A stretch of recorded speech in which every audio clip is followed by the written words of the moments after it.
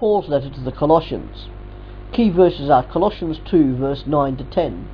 For in Christ all the fullness of the deity lives in bodily form, and you have been given fullness in Christ, who is the head over every power and authority.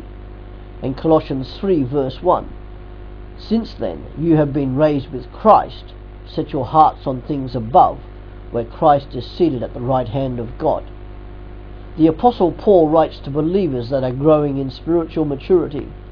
His major thrust is towards their continued growth, even in the face of opposition.